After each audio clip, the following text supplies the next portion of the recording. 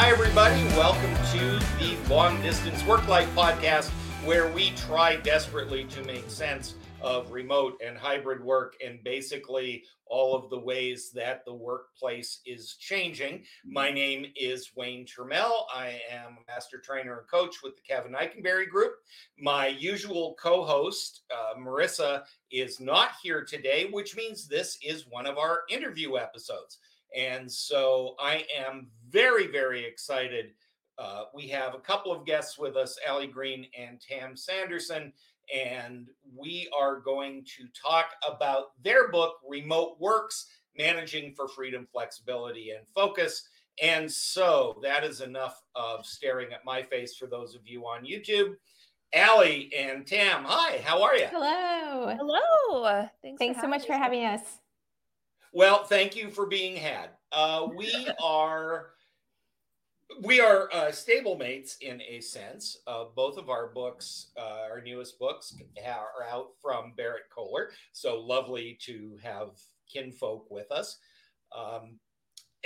Where did this come from? You both had real big girl jobs. I mean, where did the idea for the book come from?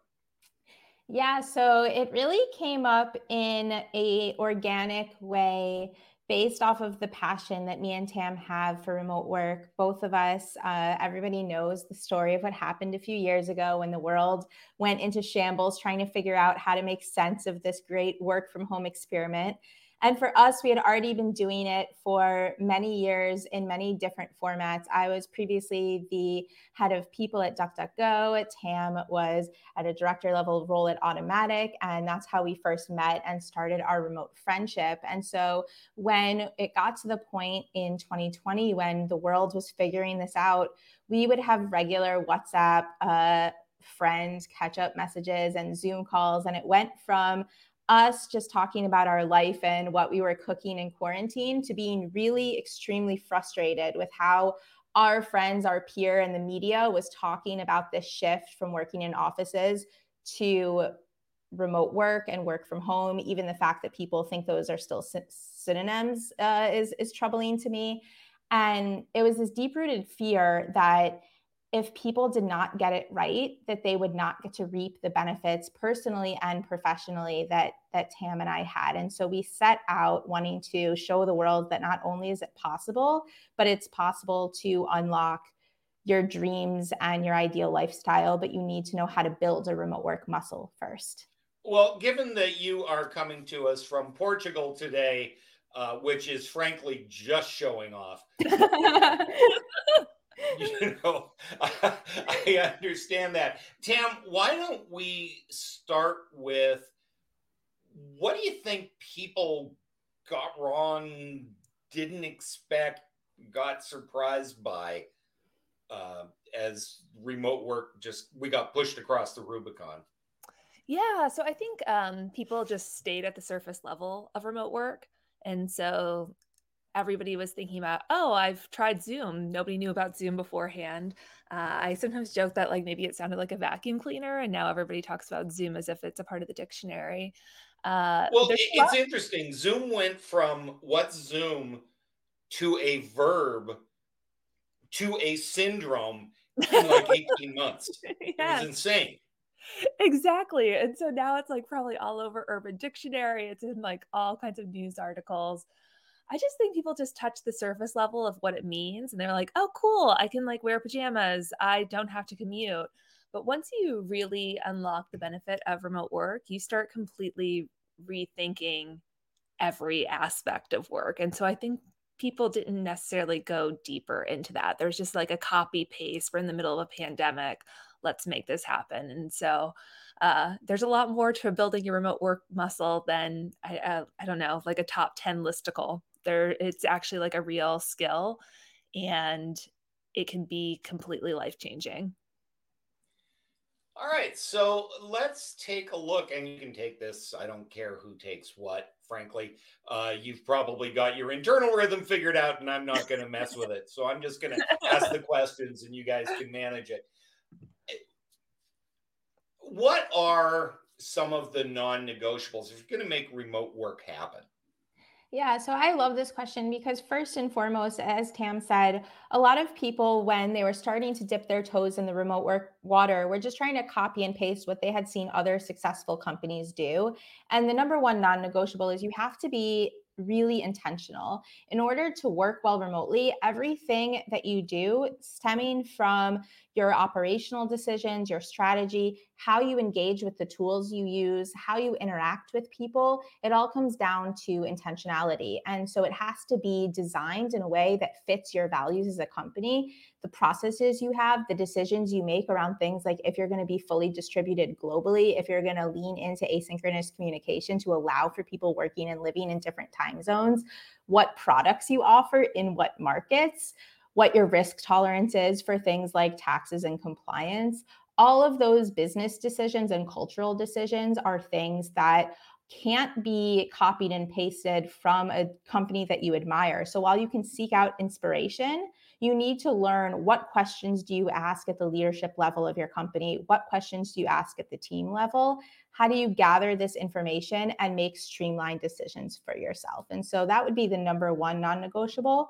And from there, it goes to other things like building trust. I think this is just as important, frankly, in an office than not. But nowadays, we have things like tools to keep track on time tracking and if you're actually sitting behind your computer. And frankly, I think that's super patronizing and it's not building a culture of trust and motivating people in the right way.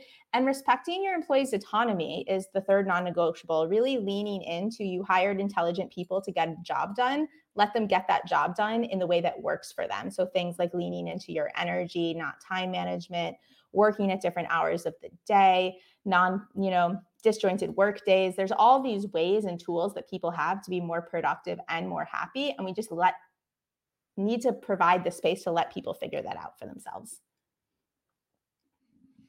Okay, so all of those things are great. Now, you said a couple of things, and I'm going to wear my grumpy old man hat for just a moment. Um, because there are people listening to this who are going, yes, preach, sister, it's all good. And there are people who are not nearly as comfortable. And when you say things like, well, you just have to let go, oh, yeah, I'll get right on that. Right. Let me break a couple of 100 years of conditioning to how we manage things, and we'll just magically It's make it scary, work. yeah. Well, talk to me if I am a leader of an organization. I find individual managers do this reasonably well, but organizations and the senior leaders there struggle with this. Talk to me about that letting go process. How do you do that without heads exploding? Yeah, Tam, do you want to take this and talk a little bit about design thinking at the strategic level? Yeah. So I think you hit the nail on the head, Wayne. I think underlying all the conversation on remote work is actually about control. And the reason why it's such a hot topic is because remote work could like fundamentally change all the ways that we've been working for definitely the last like 50 years, but the last 100, 200 years. And so there's so much at stake. I think at a leadership level, I think you have to think about the future, and we're not going back. The genie is out of the bottle. Just think about when the smartphone came out. So like when I started working in 2006 as a management consultant, they gave me a BlackBerry, and at that moment, that was the second I had my electronic leash, and I started working all of the time based on the day that they gave me that BlackBerry, and I couldn't go back. And so my whole life has been electronic with work and being able to be contacted after hours, and I had to create my own boundaries.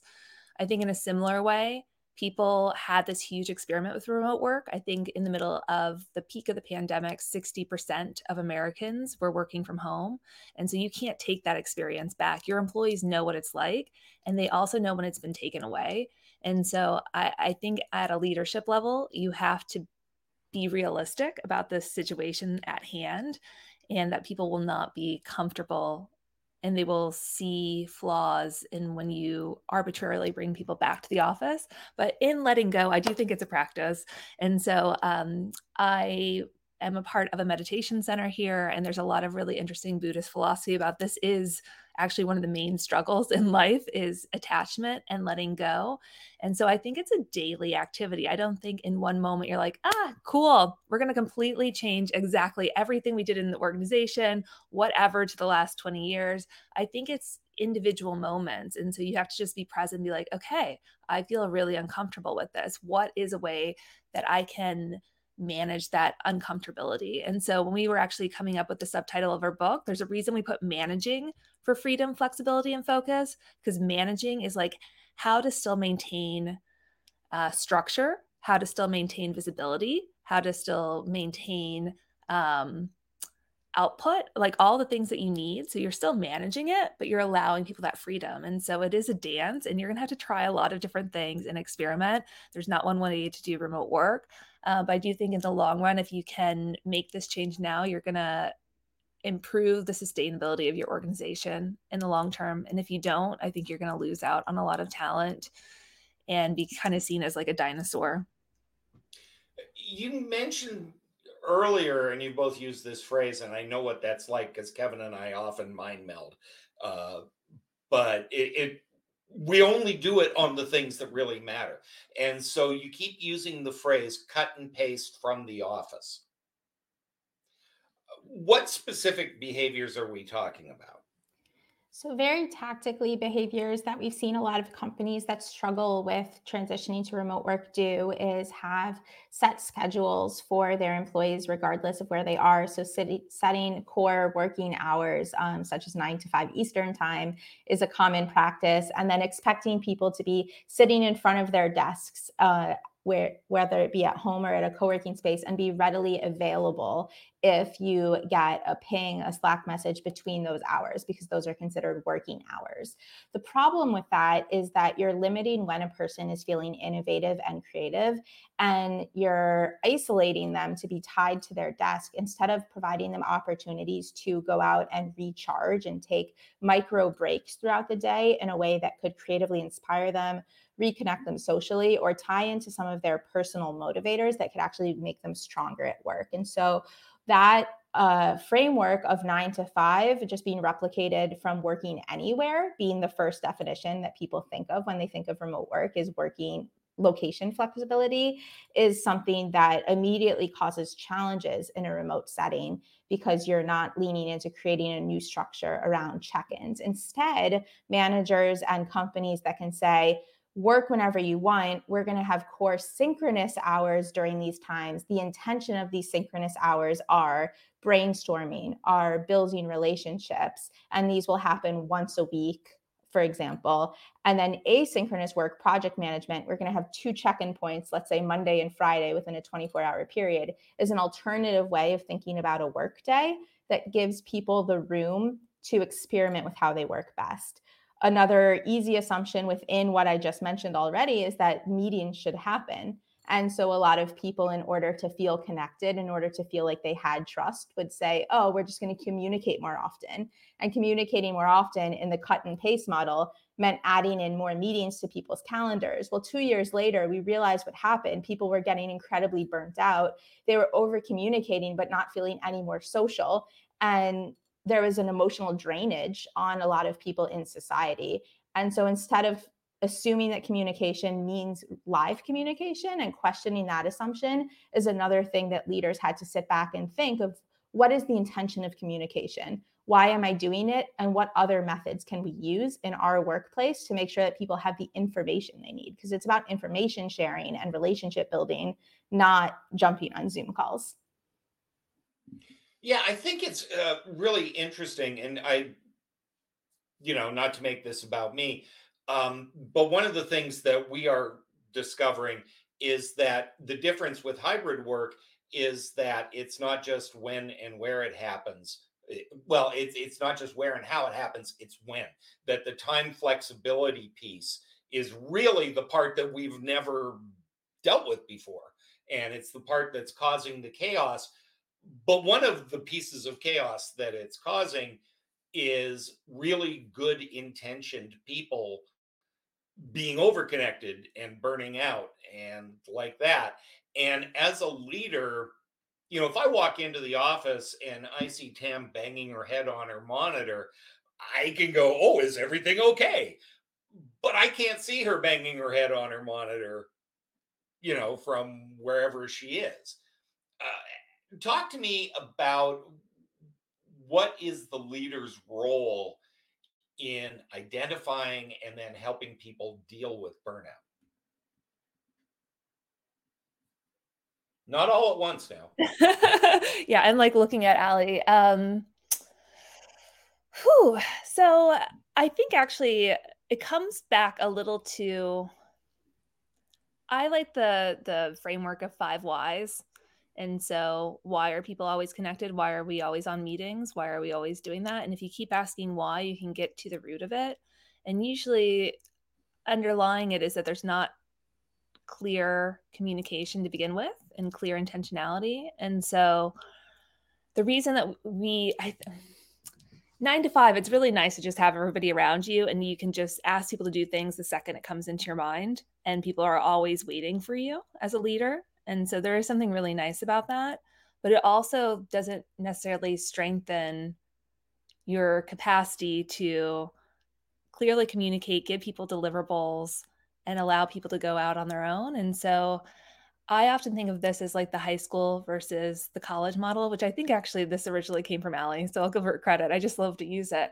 But the old way of working, I think, is like the 9 to 5 is very much like high school. And so you go from class to class, you're always there. You need to have your button seat.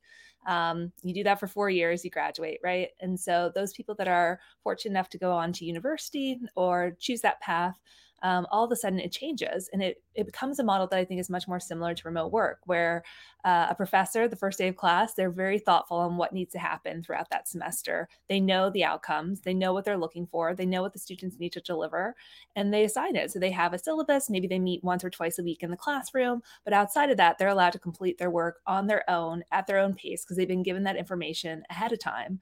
You don't have professors calling all the time like, hey, what you doing? What you doing? What you doing? Like, hey, are you in the library? Are you at IHOP? What are you doing? Instead, they know what they're allowed to do and they have the freedom to go do that. And so I think this goes to burnout in a similar way because it prevents burnout by just the ability of people being able to work at their own pace and not be always on. And so when you actually move up the ladder of remote work autonomy, you should experience less burnout if you're practicing really good asynchronous remote work behaviors. So that would be like my initial thought. But Allie, do you want to talk a little bit about like actually viewing burnout? Because there's a lot of ways you can still do that remotely. Well, I I will. was I was going to say, I agree in principle. People are capable of autonomy and all of that stuff, and we have had it bred out of us to a great degree. And so, not everybody, while it might be fine for me as the leader to say, "You are autonomous, you are free, go and do," not everybody is coping with that in equally successful ways. Yeah, I think this goes back to it's a muscle we have to build. You don't expect to go weightlifting the very first time and being able to, bench press 200 pounds. You have to start smaller. And I think the role of the leader is helping someone navigate when they're ready to take on the next batch of weights in their bench press that is remote work. And over time, that skill becomes easier. The most simple example that I can use to illustrate this point is in our pre-chat, Wayne, this is the first time we're talking and you noticed, maybe based off of hearing my energy in other podcasts or just seeing the expression on my face, that I was a little bit tired today. And already through the conversation today, I have my energy back and I'm feeling really great. And so when it comes to things like burnout, I hate to use this word. It's a word we use in our book that's quoted from a good friend of mine, but it might seem a little bit too abstract for people, but it's almost the spidey sense of what is this person's norm and when are they not acting like their norm? That is the red flag to dig deeper and just ask, hey, are you okay? Or, hey, you said you were good, but that good was a little not super enthusiastic, which is exactly what you did for me. And it opened up room for me to feel safe to be vulnerable, to say, actually, I don't think I drank enough water today and I'm a little tired, but like I'm going to show up today because I'm really excited to be here. And those are the conversations it's okay to have at work. I think for so long we were afraid to be vulnerable.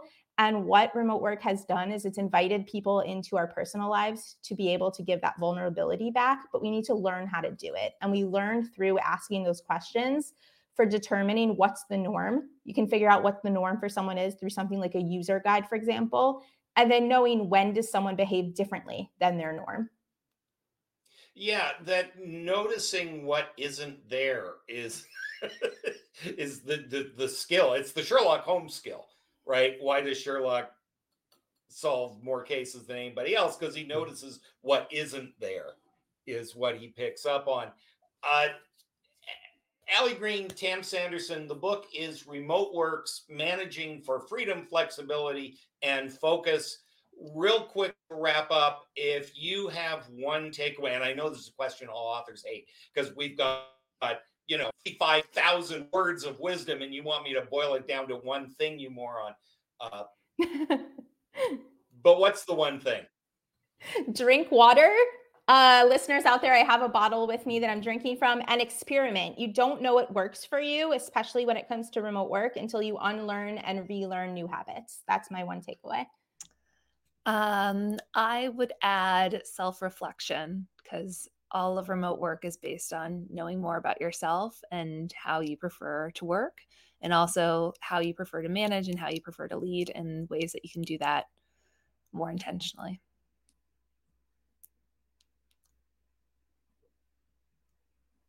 That's it. Well, that's all I that got a little bumpy.